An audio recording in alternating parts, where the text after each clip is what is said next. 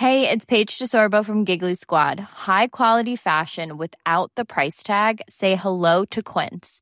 I'm snagging high-end essentials like cozy cashmere sweaters, sleek leather jackets, fine jewelry, and so much more. With Quince being 50 to 80% less than similar brands. And they partner with factories that prioritize safe, ethical, and responsible manufacturing. I love that. Luxury quality within reach. Go to quince.com/style to get free shipping and 365-day returns on your next order. Quince.com/style.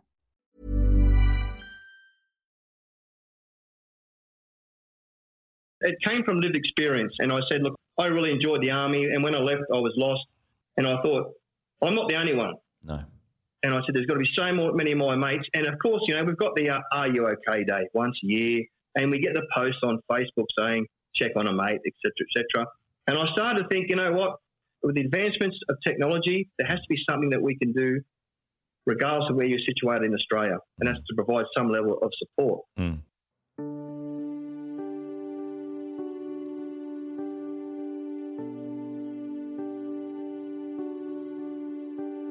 G'day, gang.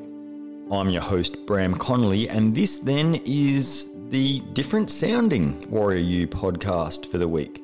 I have some epic new sound effects and music for the next few weeks' shows, thanks to my main sponsors, Aussie Strength and Ironside Coffee.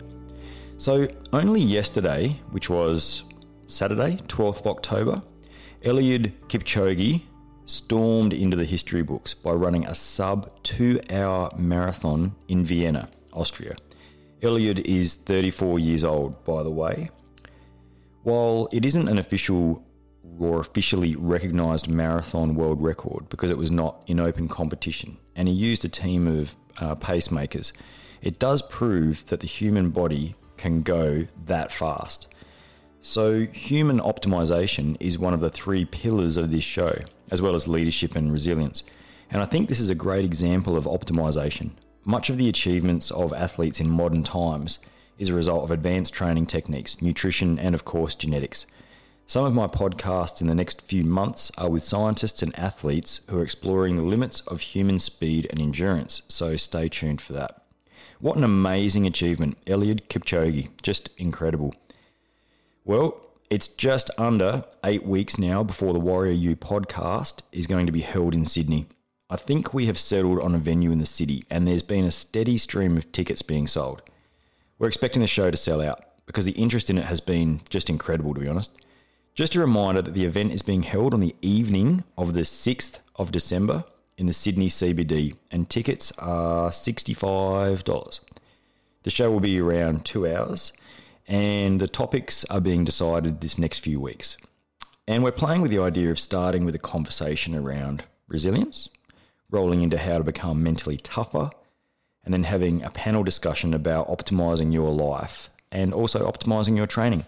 Tickets are available at www.events.warrioru.com.au.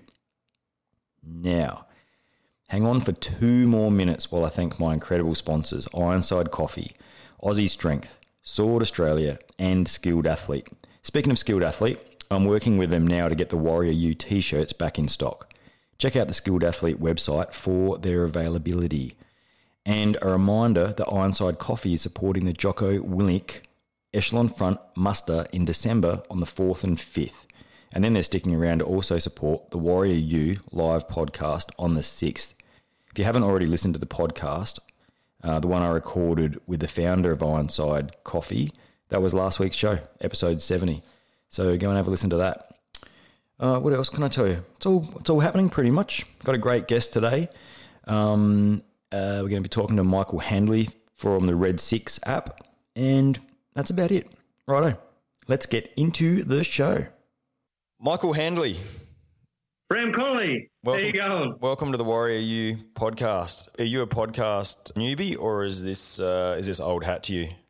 No, mate, I'm a newbie. I listen to them and I enjoy them. Obviously, yours and the a couple overseas, but I've never done one myself. I've always been nervous.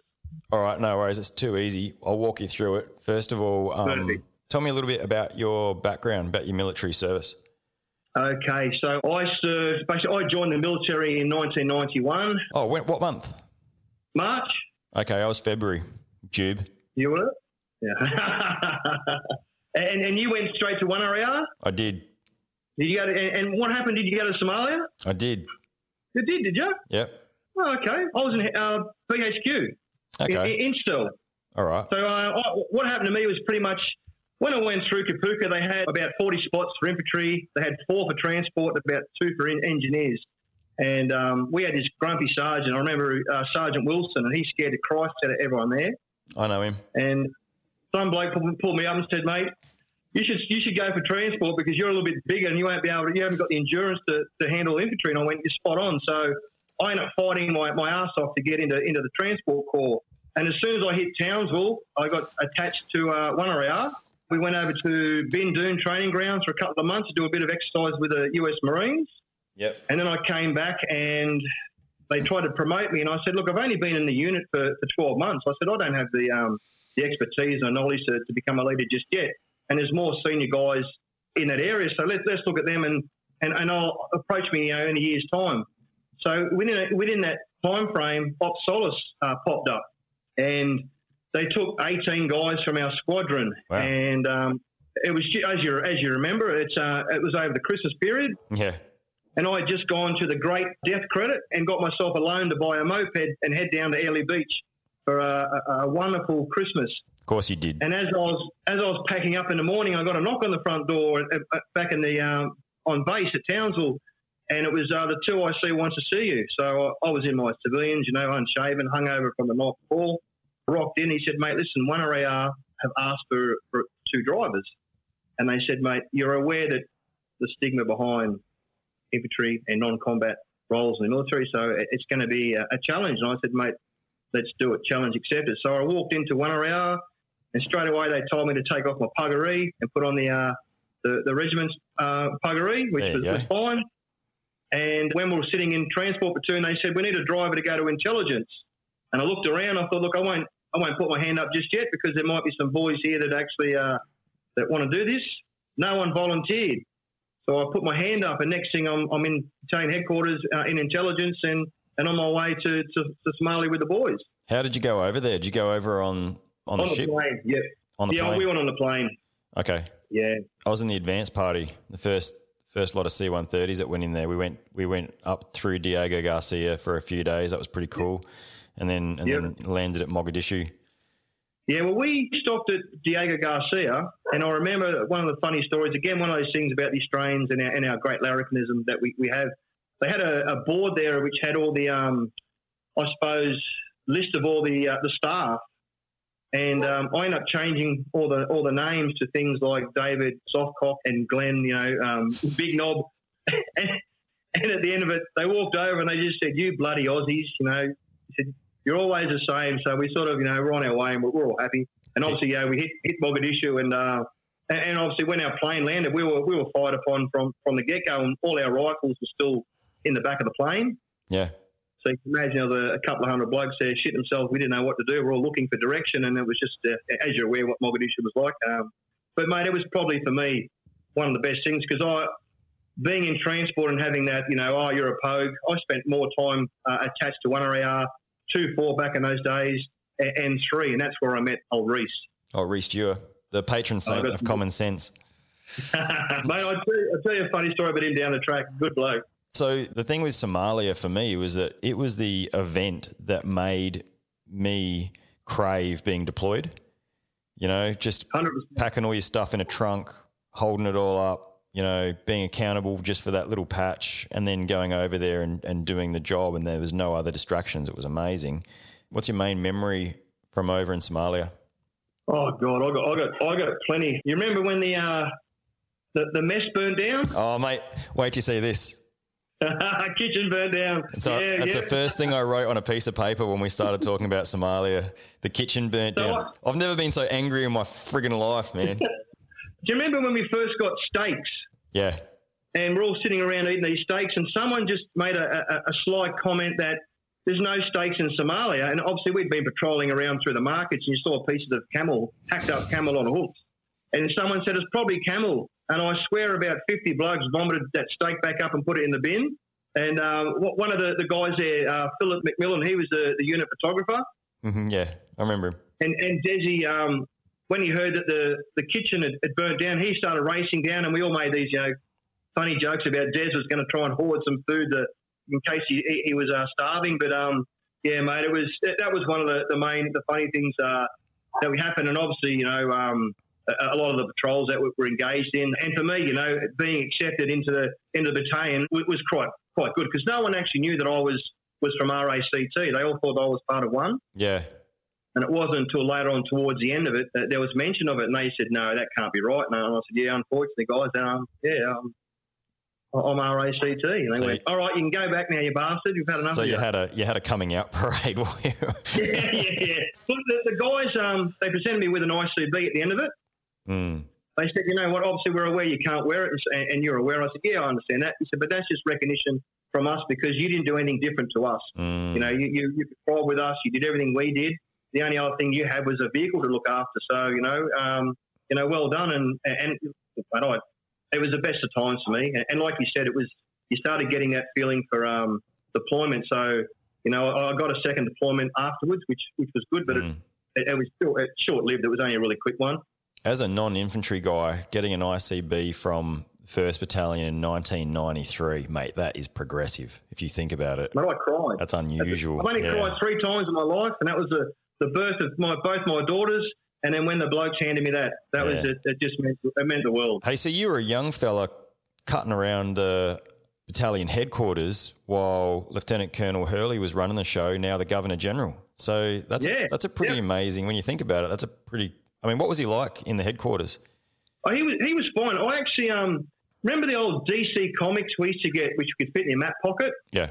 I happened to come across one of those in Somalia. I think someone just left it lying around. Mm. And at night time, I'd put masking tape over the bubble captions, and I'd rewrite stories to do with, especially, Hurley. So Hurley was involved in smuggling alcohol and strippers into Somalia. And every few nights he'd come past, he'd say, Casper, have you done any more work on that comic? And I'd say, no, sir. And he'd go, well, I want 3 pages before I go to bed.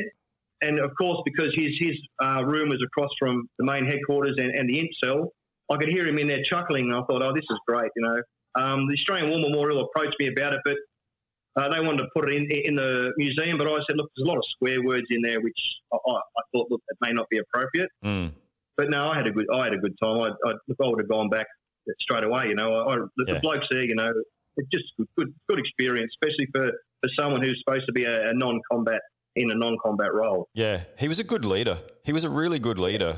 Even now I look back on it and go, that's probably the benchmark for leadership. It's the same with Vince Cray, who was my platoon commander. He was a good leader as well. All right, that's Somalia. Done. Yeah. and then I went to Bougainville for 18 days, which was more of just we tried to provide, this is back in 1994 with the South Pacific Peacekeeping Force, and things didn't obviously turn out to how they expected. So, they said we had too many Australians on the ground because we had the Vanuatuans, the Tongans, the New Zealand Defence Force, Fijis, and basically they said, look, too many white men on the ground, and no one wanted to leave because obviously, when you're deployed, there's an opportunity to possibly get a campaign medal. And they said, look, we'll put all the names in the hat, and if your name gets called out, you'll go in that order. So my best mate, he was a family man. At that stage, I was young, single. He had 2 or 3 kids, and he was a 20-year military man and been nowhere. And I said to Carlos, I said, mate, look, if your name gets pulled out of the hat, I'll take your spot. And as it was, his name was the first name that Buddy got called out. So I went back onto the Tobruk and spent 5 days in the air conditioning. And by that stage, the whole operation had folded and we went back to Australia. Yeah. And where to after that?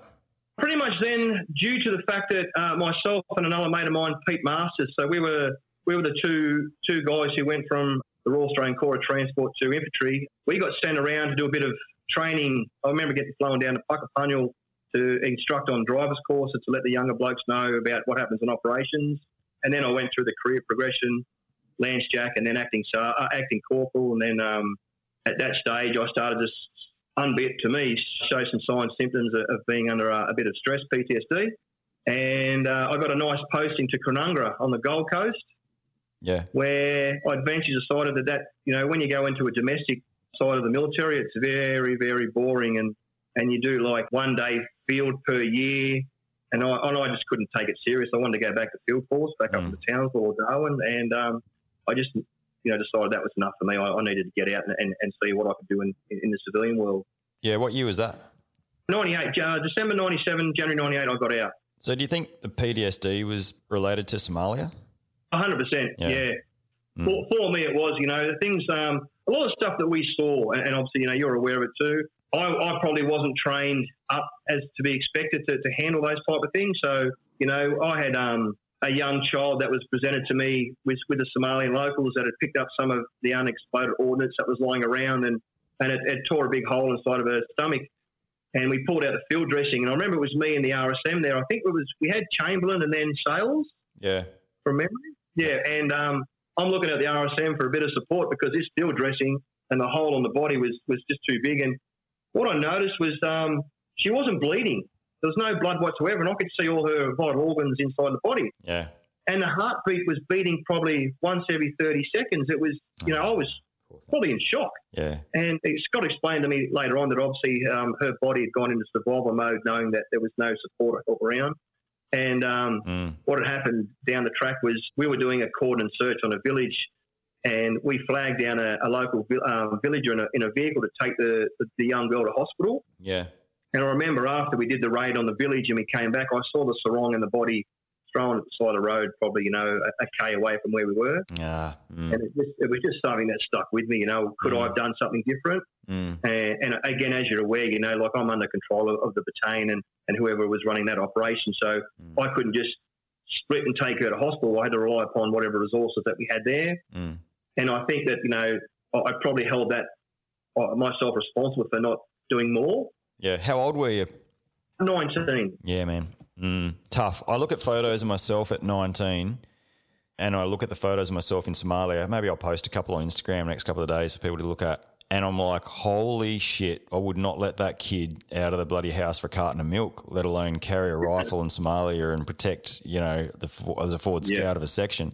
But, the advantage that I had over you was that in infantry, we start being, almost neuro-linguistically programmed in some regards for combat, I guess. And I went over there fully prepared to thinking that I was going to go over there and be in combat, which obviously wasn't necessarily the case for most of it.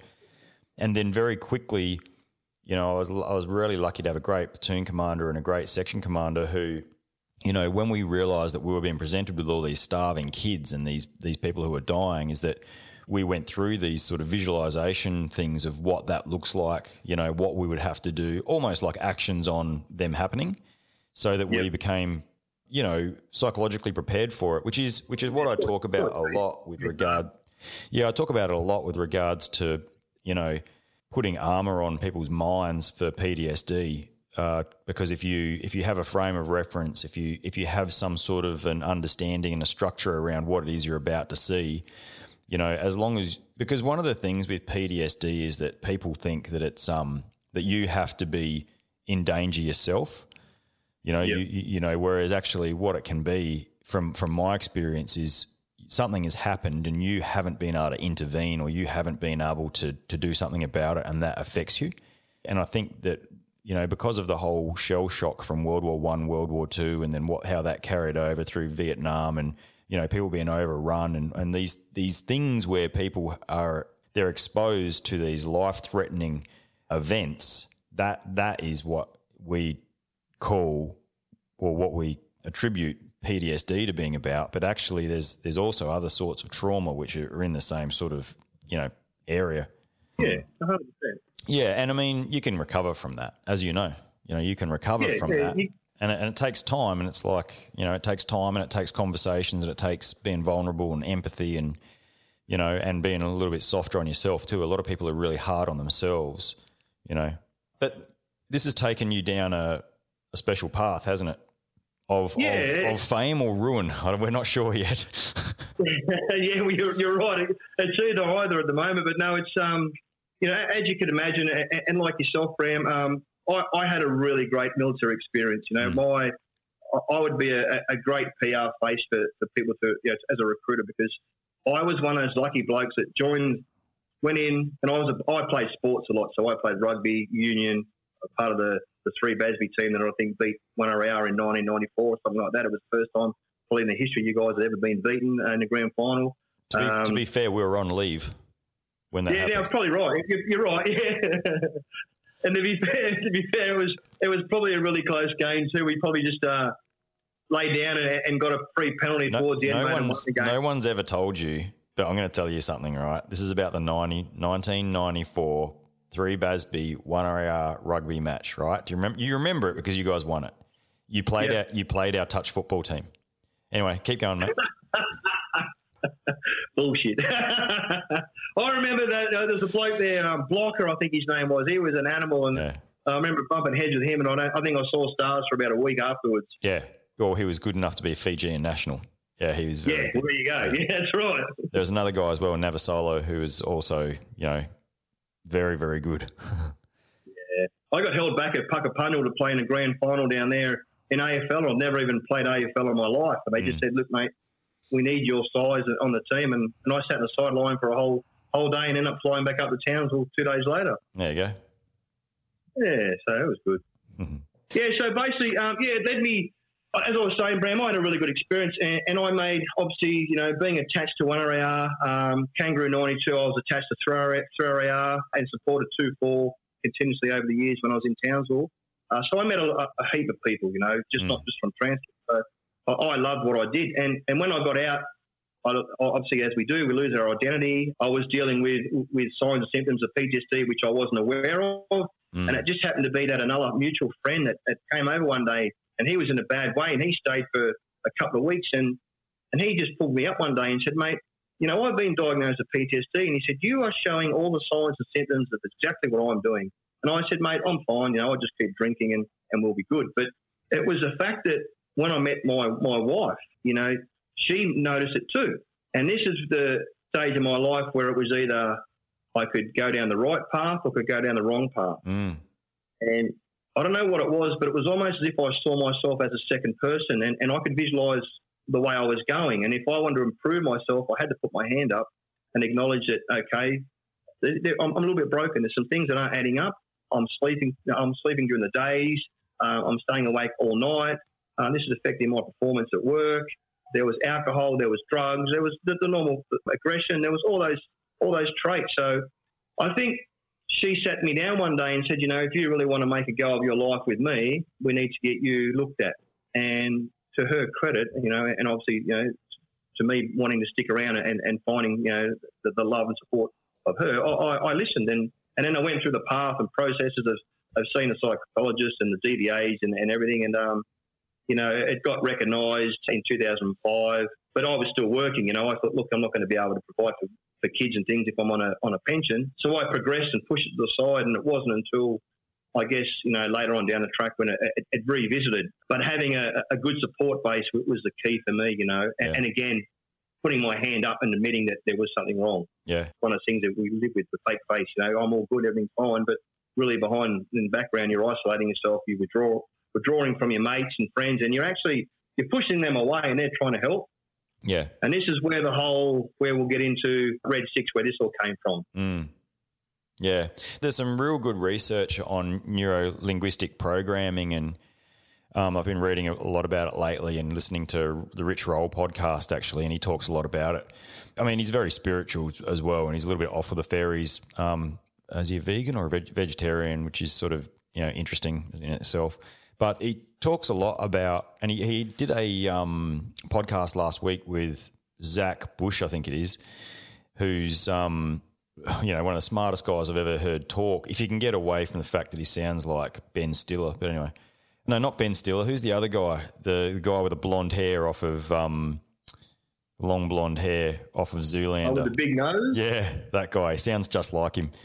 I went for a run the other day and I'm listening to him talking about, neuro-linguistic programming. It's like actually listening to that guy and you're waiting for the punchline. But anyway, yeah, and he was talking about, the story, your life story. Everyone's walking around with this life story that they're hanging on to and letting them define themselves. And rather than rather than just letting that shit go and being in the present moment and moving forwards. But we always carry this story around with us. Like it could be an abusive father, or it could be PTSD from Somalia, or it could be, sexual assault or something like that. Really hard things to just let go of and not let define you. But also it's the thing that's holding you back from everything else. And, listening to me say this isn't going to get people to stop that.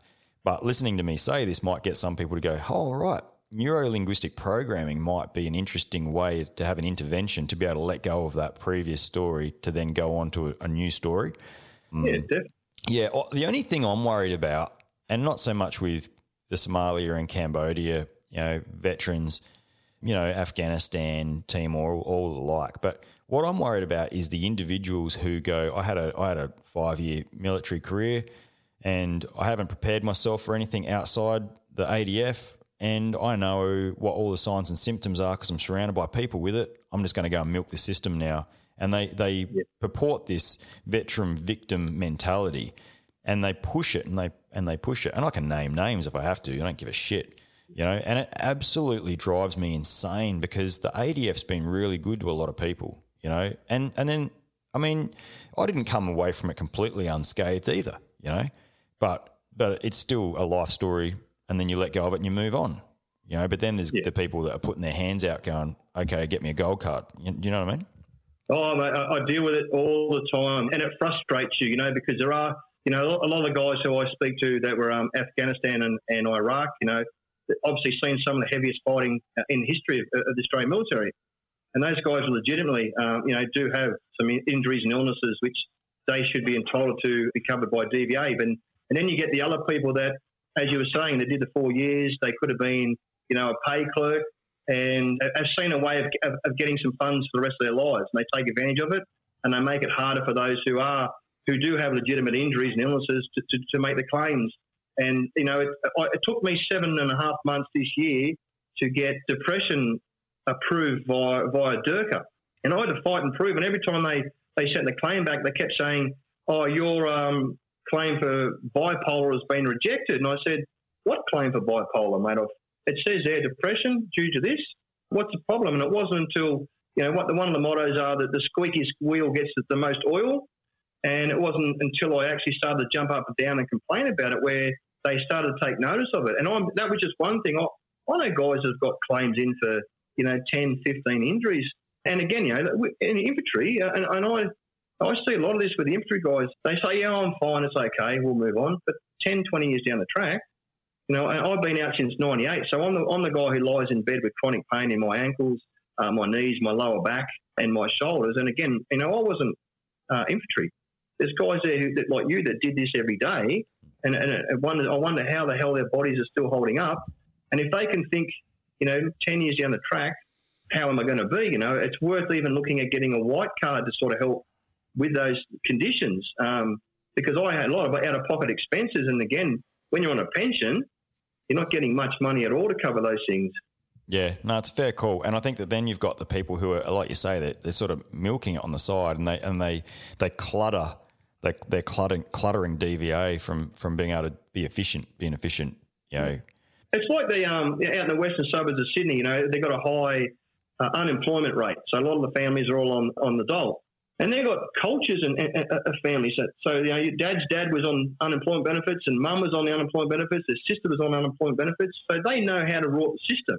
Yeah. And these little pockets of these people are gathering together to work out, how to claim things. And I remember when I first got out, I had a Vietnam veteran say to me, you've got to claim for smoking, alcohol. And I said, mate, I don't want to. I said, that's part of growing up. I would have gone to nightclubs and smoked and drank anyway. I wonder how many other guys like you would say, yeah, they had a Vietnam veteran come up and say, hey, man, here's how you milk it, because I had the same thing.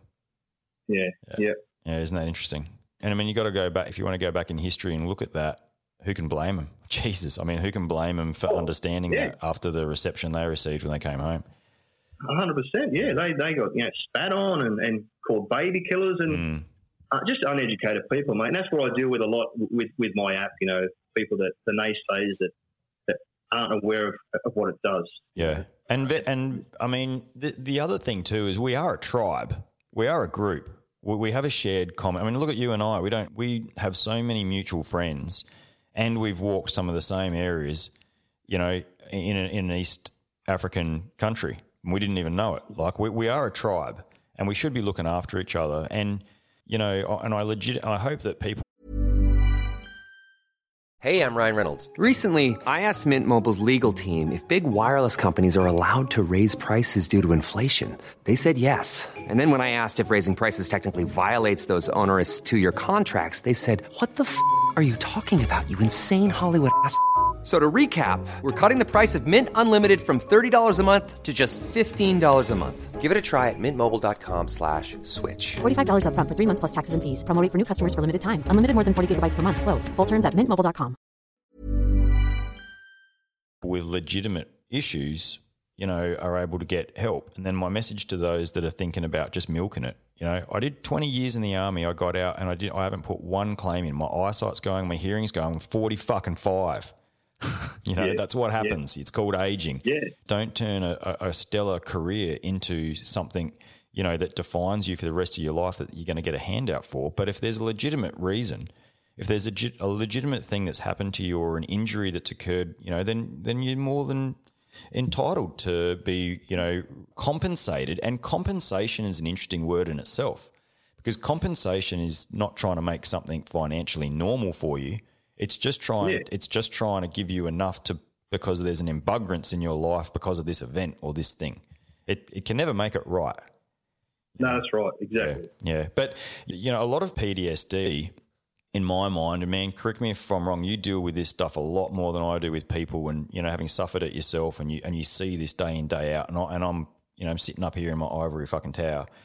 But a lot of people with PTSD, I think, have probably got some sort of, separation anxiety disorder, some sort of, because they are institutionalized as I was, and I believed it was my army for a while there, just quietly, and well, you do when you grow up and you go, I'm going to join the army, when you're 10, and then when you're 17, you're there, and then 19, you're in Somalia, and then you go on and go in the tactical assault group and multiple tours of all these different countries and stuff. It feels like your army. And then suddenly when you realise that you're not going to get what you want and you throw all your bloody toys out of the pram and leave the friggin' army, it's not your army anymore. It never was your army, right? But and so I had some separation issues as well, and I think trying to find relevance is key. But I think there's people that mistake those separation, disorders, that depression. They make that mistake of thinking they have a post-traumatic stress when actually what they have is depression because they've left an institution that looked after them. And psychologists, and I'm not big fans of, anyway, whatever. Psychologists, and I've got to go back to Blumen podcast 4 or 5 where I've got the head of psychology saying, we just put it all into PTSD because it's the only way we can get any help for these guys. I was blown away he said that on a recording. Yeah, if it's depression, we just box it in there with PTSD.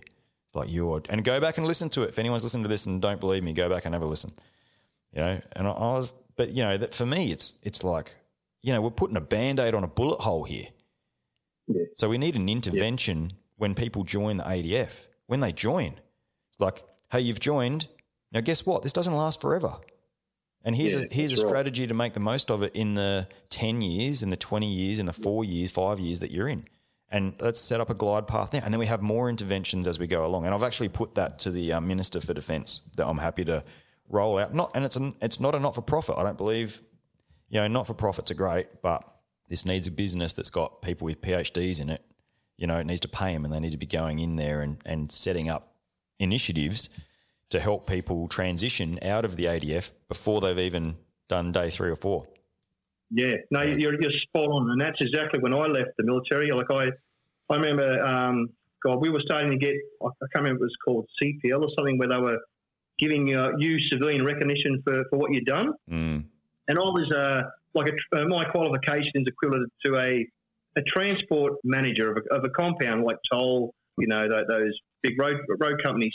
And when I approached one of them for a position, they said, you don't have enough experience in the civilian sector. I said, mate, we drive on the civilian roads every day. What do you mean I don't have enough experience?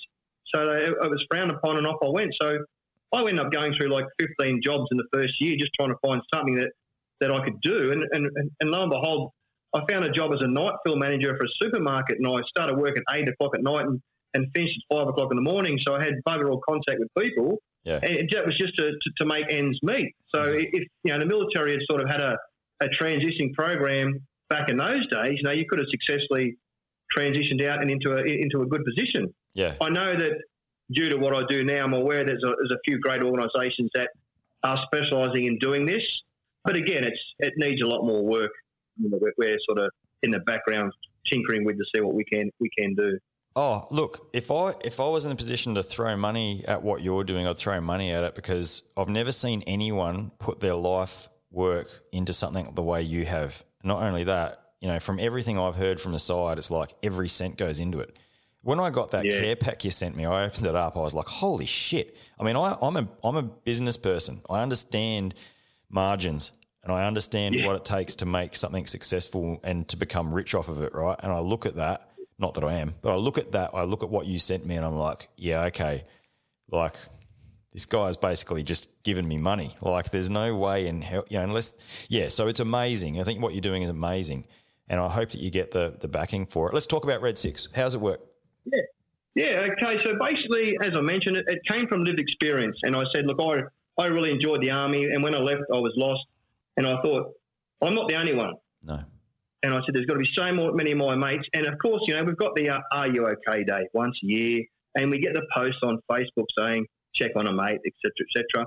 And I started to think, you know what, with the advancements of technology, there has to be something that we can do regardless of where you're situated in Australia, and that's to provide some level of support. So Red 6 came about, obviously the name Red, international colour for danger, and 6 is a term that we're all very familiar with these days, meaning I've got your back. I may have pinched that off an American movie 2 or 3 years ago, but it's something that stuck to me, and I love that concept. They pinched it from us, mate. It's all good. All right, I'll keep that then, Bram. So look, it's an easy, accessible app which it gives you a virtual community of support. So every day you log on to this app, you've got a mood setting button. Green, thumbs up, you're in a good headspace. Amber, you're okay. Red, you're in a bad place, and you can do with some contact. And we've now linked in with a black button, which is a 24-hour trained professional counselling service who can talk to you over the phone, make an assessment on whether you need emergency services to attend your location, and get you into some better care. And then obviously through that process, we can get you onto some programs. We can get your partners and your loved ones around you and your friends and show you that bit of extra support that you need. There's a few other things coming on. There's going to be some addiction support. So people, that are dealing with opiates, illicit substance and alcohol, they can watch a training program and they can start following the steps to sort of better themselves. And as most of us are aware, a lot of these people are heavily medicated, and it's a circle. They get off the meds, they get back on the meds, they get off and they get back on them, and things start to fall apart. So if we can provide a few little steps and like a first aid training package, it will help. What I've been finding, obviously, one of the benefits with Red 6 is the back-end data. So when you join, you put in your name, you put in your postcode, you put in 3 battle buddies. And these are 3 friends, mates, wives. They could be your local barmaid, anyone you want to reach, who you want to respond when you are in a downward spiral. So basically, it sends them a direct alert. They hit a button and it calls you directly. Now, a lot of the times, and with my experience in dealing with a few people, they just want to vent and get a few things off their chest. They don't want you there to fix and mend their problems. They just want an ear to listen to. Yep. And this is what we provide. And what happens is we then network, and I make you aware because the app works off your GPS. So you see people who are within 50 kilometres, 100 or 200 kilometres, depending on what level it's set at, in your local area. So straight away, your support base is local veterans. Now, when I mention the word veterans, it's for current serving members of the Defence Force and also ex-military members. No civilians, no partners. They're down the track. We're looking at a families and partners version of this, which we're in talks with a few organisations to fund because we want to provide them with the same level of support. So what we do is we get the back-end data now, and every time you hit a mood setting, it electronically gets plotted onto a map of Australia.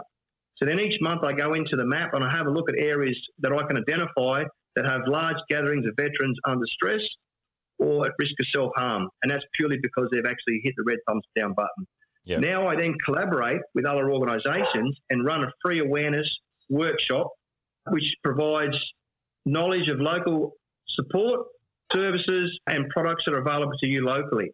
Yeah. We've got one coming up at Currumbin RSL on the 25th of August.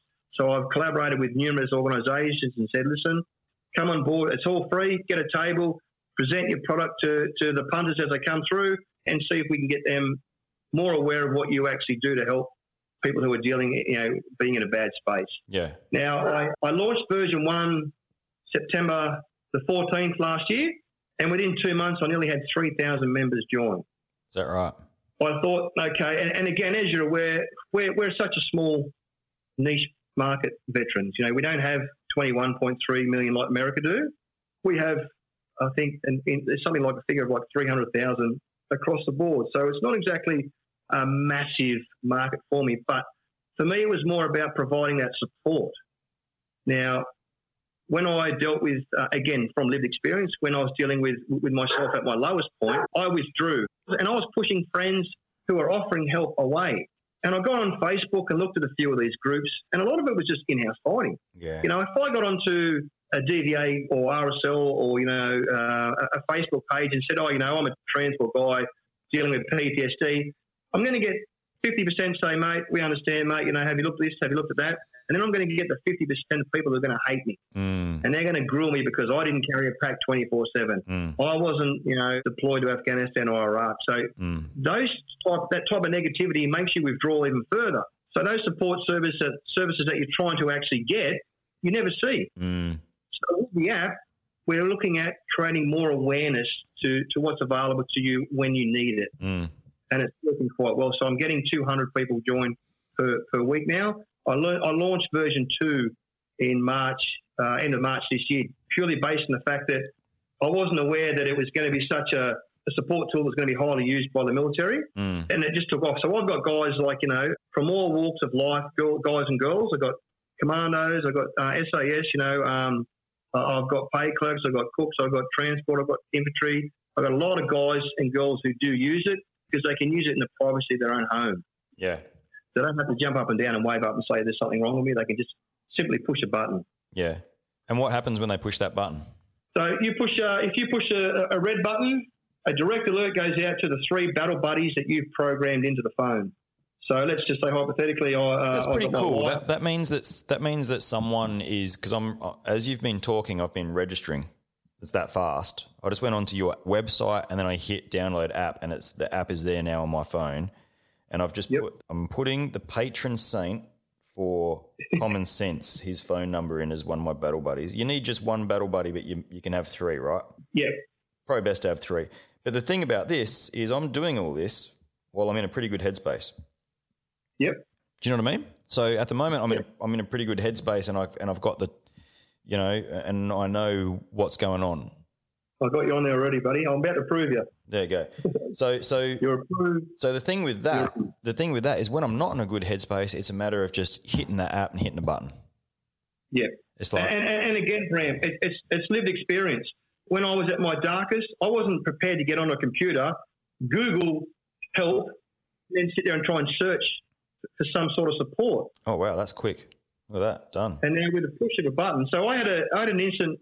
Had one last night, a New Zealand veteran, no support from anyone, and they went through to the local Overwatch. They went to Wounded Heroes. They went to No Duck, who's the New Zealand support base, and he wasn't really getting the support that he wanted. So his brother rang me, and I got him onto the New Zealand consulate within 5 minutes. And then they said, look, we're here to support the guy. We've taken over now.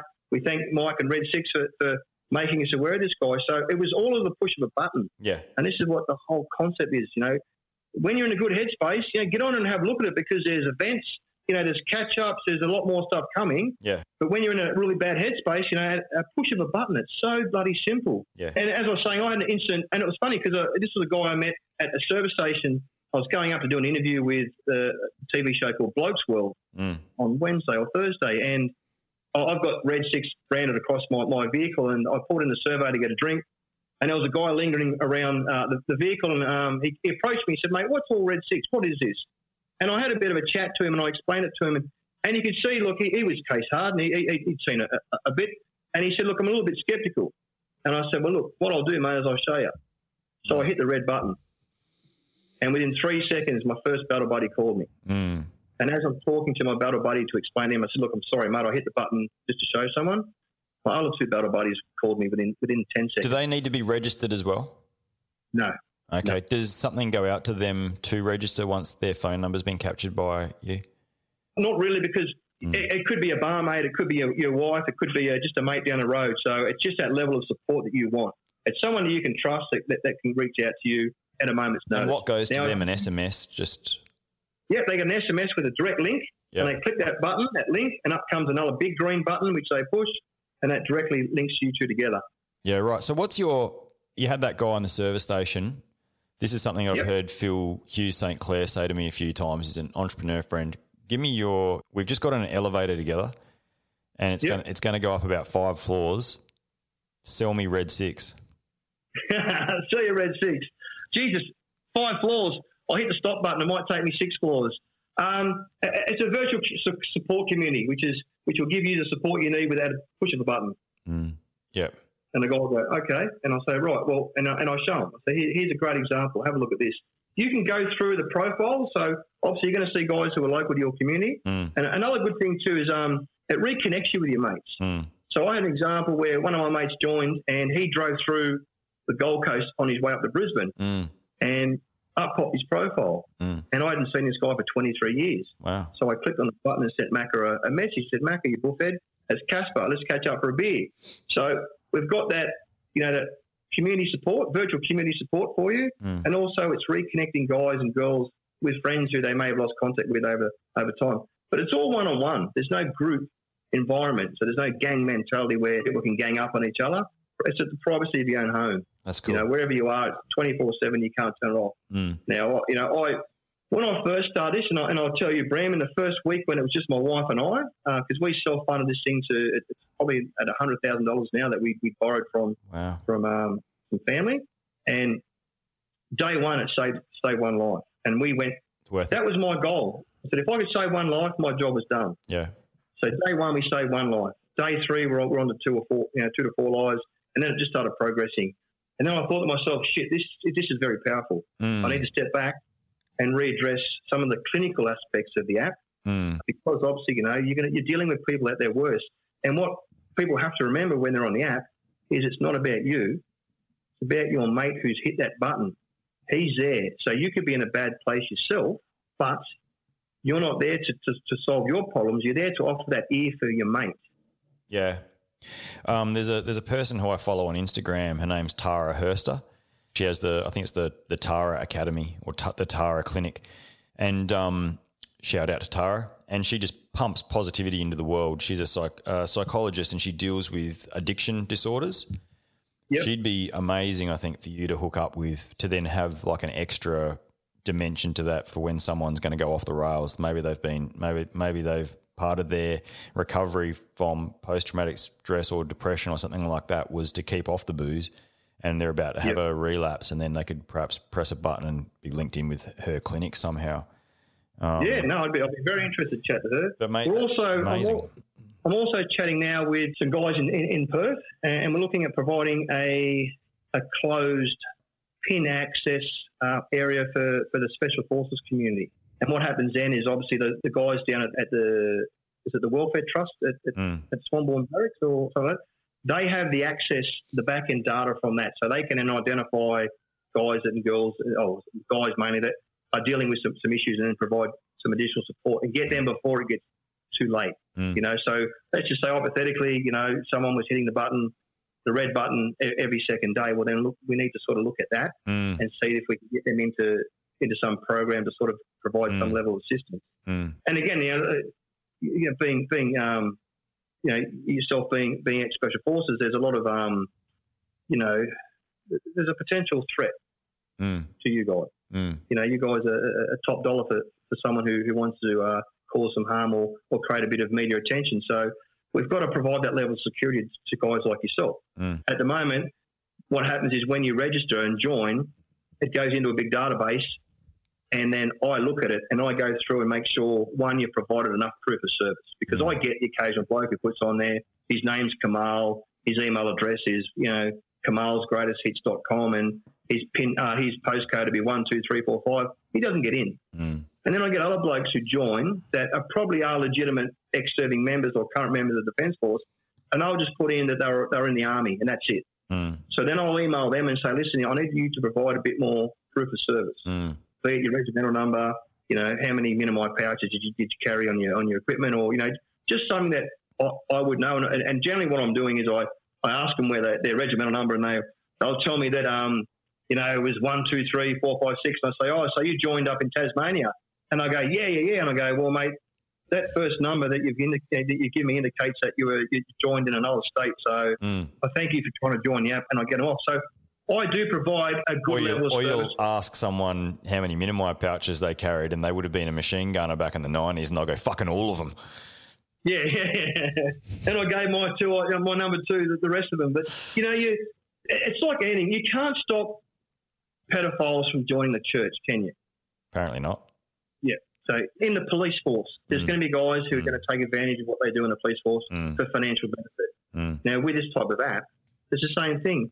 The environment that we live in these days, there is a threat to us. So I've got to provide that level of security and also let the people know that, this doesn't go to any third party. It's just husband and wife team. Just a husband and wife team that funded this due to experience, and all the data's kept, on a server with us. We don't.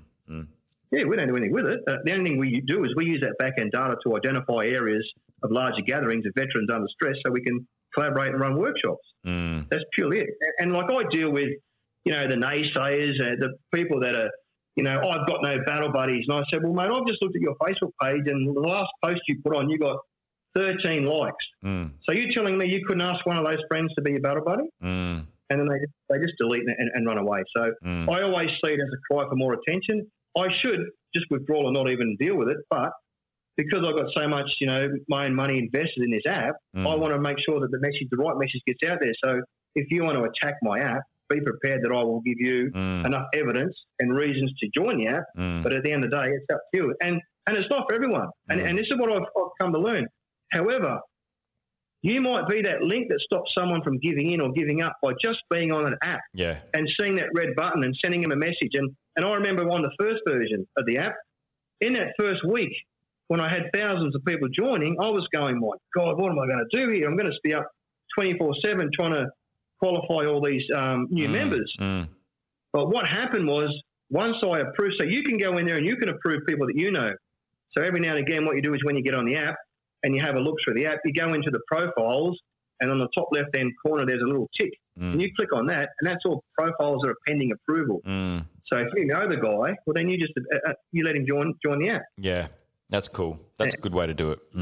Sort of crowdsourcing. Yeah. Yeah, because I'm not going to know, and this is one of the things, like it's tri-service. It's Navy, it's Air Force, and it's Army. And the figures are, look, it's probably, 60% Army, 30% Navy, and 10% Air Force that have joined. But I don't know half of those units. If someone comes up with a unit that I don't know about, we've got a little device in there which I then send out and ask, and I research to make sure it's a legitimate unit, and then send it, or I'll ask someone to approve them who knows him. And have you approached some of the universities and stuff like that to give them a closed version of this for the unis? Because, I can see a lot of potential with this. I went to Gallipoli Medical Research in Brisbane and presented some of the data to them. So as you can imagine, we're now. I mean the app as their app for because we worry about veteran suicide. The fact of the matter is that suicides in universities, no one talks about it, and it's absolutely rife. So a closed app for, say, Curtin University, it's a closed app, and it's just they get it when they sign up to uni. They get access to the Curtin Red 6 app. And then I never thought of it, but I have thought about sitting on a gold mine, mate. Yeah. The police, the police are an old service, fireys and ambos. So the 5-year plan for me with this app was to grow the Red 6 community purely for the military, and then in the next 12 months provide something similar to the families and partners of veterans. And that again, that's separate because obviously, if you see your partner posting things about you, it may accelerate your condition. So we keep those two separate. Yeah. And as we know from experience, people separate and we don't want to cause more conflict or accelerate the people's condition. So we're going to provide a separate portal. But when I sat down one day, because I used to work for Prosegur as an armed guard, and I was sitting in a van one day and I thought, you know what, this thing is kicking off quite well. I'm getting people joining. And when I do expos and conferences, I get a lot of other organisations asking me, what about us? Yeah. And when I explained to them, I said, listen, I funded this. You know, I've got no funding from anyone to this date except for a local pub up here who ran a day where the money they spent on a certain beer, they gave it to me. And with that money, I ended up flying over to New Zealand and presenting it to the guys in New Zealand because they had no support too. Oh, mate, as far as I can see here, you know, you're helping solve a problem for us, for the ADF, which I think is great. Take this whole construct that you've created, it's a funnel type system, and then go and talk to people with money and, you know, or go on Shark Tank, like do something because there's so many people said it to me and I went, those buggers will make money and give me nothing back. Well, maybe not, mate. Don't be too skeptical because the thing that you've got going for you is you've shown proof of concept and you've saved lives with it. Yep. Yeah. I think it's amazing, mate. You've done a fantastic job. What we're looking at, to remember, was that the 5-year plan. So we're going to make, so Red 6 is purely for the military. There'll be things like Blue 6 for the police. There'll be Ambos, fires, etc. So when you join, depending on what industry you're actually in, you can click on your portal and get that access. So Red 6, or as it's known now as 6, will become synonymous with mental illness support, you know, Australia-wide. And then we'll launch into, we've got New Zealand, America coming up, UK and Canada. Okay. No dramas. Mate, I think it's amazing. Where can people find out more about it? Mate, obviously the website, www.red6.com.au. If you go into Apple Store or Google Play, just search for 6 with an asterisk and you can download the app. And as you just did, you can go on the website and download it straight from there. And I did it before you'd even finished that paragraph.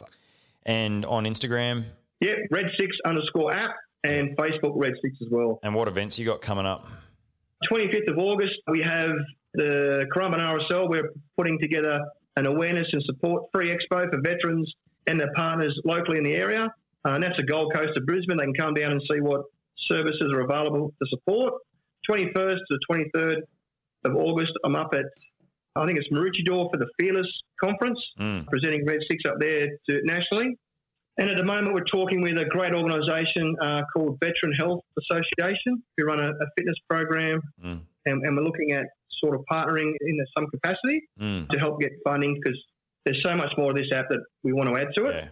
And these guys can see the potential and they want to help out as much as they can with the same aim of helping, you know, providing that support that we need. Okay. Red 6 app. I think it's awesome. Michael Handley, I think you're awesome. Well done. Good work. Appreciate it, Bram. Love your work too, brother. All right. Keep safe. No worries. Righto. That's a wrap for this week's show. Just a shout out to the soldiers and officers of the 1st Battalion, the Royal Australian Regiment, the big blue one. I'm glad to have been able to talk to a few guests now about Somalia.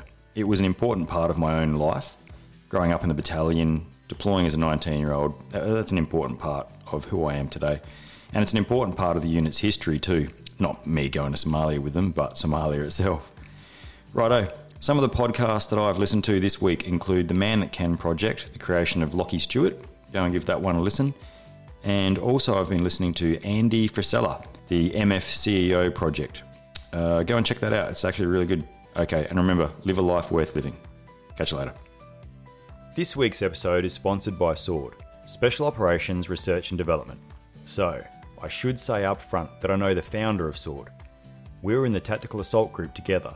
In fact, we were in the same team during our CT training, and in the years that followed, much of the load-carrying equipment that I trusted in some of the harshest places on Earth was supplied by SWORD.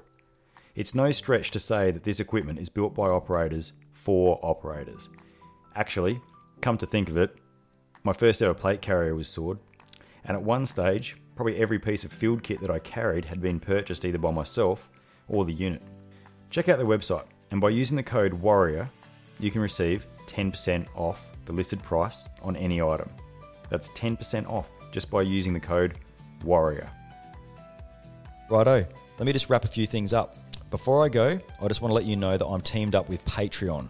This is so that you can donate assistance to the podcast. Obviously, putting all this together each week does come at a financial and a time cost. If you'd like to support the podcast, you can head to www.patreon.com/warrioru, and you can throw in whatever you feel like. It's greatly appreciated.